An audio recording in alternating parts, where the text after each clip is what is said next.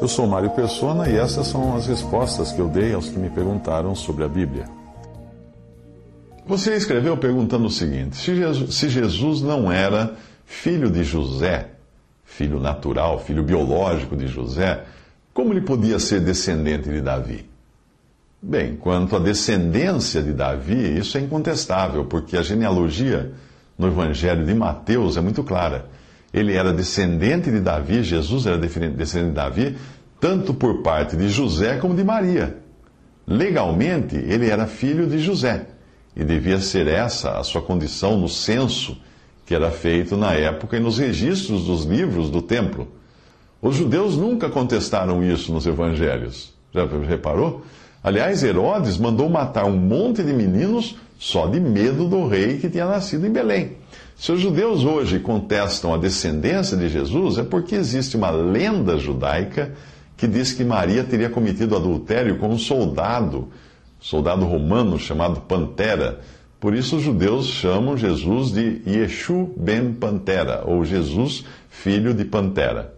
A descendência legal sempre foi aquela que é considerada pela legalidade, pela lei. Ou você acha que é só com teste de DNA que se determina a paternidade? Eu tenho um filho adotivo e eu adotei ele com uma adoção plena, ou seja, ele é meu filho. Ele tem o meu sobrenome. Na sua certidão de nascimento constam os nomes dos meus pais, dos meus sogros, como avós. Se sobrar alguma herança, ele terá o seu quinhão. Então, no processo de adoção, existe uma linha escrita pelo juiz na margem do livro que diz que ninguém pode contestar isso, que ele é meu filho, que ele tem meu sobrenome. Percebe? Os próprios judeus da época consideravam Jesus filho de José. Eles dizem, os fariseus dizem o seguinte: não é este o filho do carpinteiro? E não se chama sua mãe Maria, e seus irmãos Tiago e José, e Simão e Judas? Mateus 13:55. Mesmo esta seria hoje considerada pelos judeus. Pergunte a qualquer judeu e você saberá que hoje é considerado judeu quem é judeu por parte de mãe.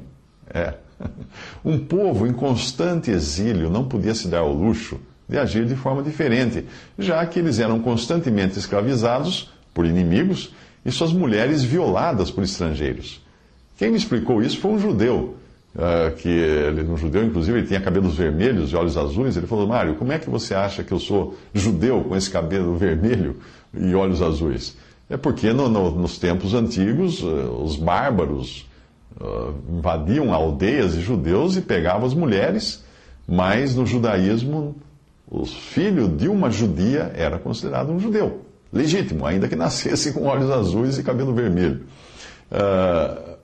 Eu peguei num site na internet o seguinte texto: quem é judeu? Um judeu é qualquer pessoa cuja mãe era judia ou qualquer pessoa que tenha passado pelo processo formal de conversão ao judaísmo. Esse é um site www.jewfac.org, ou seja, perguntas e respostas sobre judaísmo. Agora, o texto que você indicou, escrito por um rabino, que alega não existir fundamento para Jesus ter sido o Messias, diz o seguinte, abre aspas: segundo a reivindicação cristã, que Jesus era filho de uma virgem e que não tinha pai, e dessa maneira não poderia ter cumprido o requerimento messiânico de ser descendente do rei Davi pelo lado paterno, fecha aspas. Percebe as implicações do que está dizendo esse rabino? Ele está baseando a sua refutação na afirmação dos cristãos, e ao fazer isso, ele está assumindo que a afirmação dos cristãos estaria correta, ou seja, de que Jesus é o Filho de Deus. Ao tentar refutar uma coisa, ele acaba admitindo outra. Não vai ficar bem para os seus patrícios, senhor rabino. E essa era justamente o que os judeus da época não queriam aceitar, que Jesus fosse filho de Maria, gerado pelo Espírito Santo de Deus.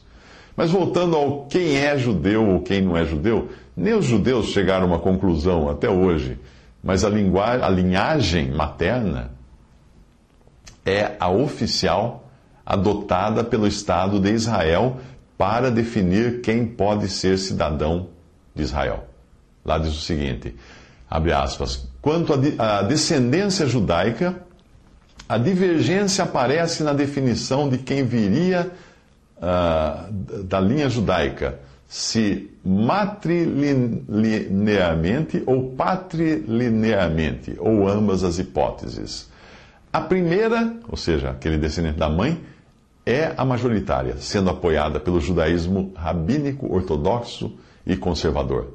Essa tese tem força e raio de ação maior por ser adotada pelo Estado de Israel, além de grande parte das comunidades ao redor do mundo. Porém, a patrilinearidade é defendida pelo judaísmo caraíta e os judeus Kaifeng da China, que são grupos separados dos grandes centros judaicos e que se desenvolveram sob tradições diferentes com base em costumes que remontam a vários séculos passados. Por último, existe a tese de que ambos os pais podem dar ao filho a condição de judeu, que é defendida pelos judeus reformistas, que em março de 1983, por 3-1, reconheceram a validade da descendência paterna, mesmo que a mãe não seja judia, desde que a criança seja criada como judeu e se identifique com a fé judaica. Fecha aspas.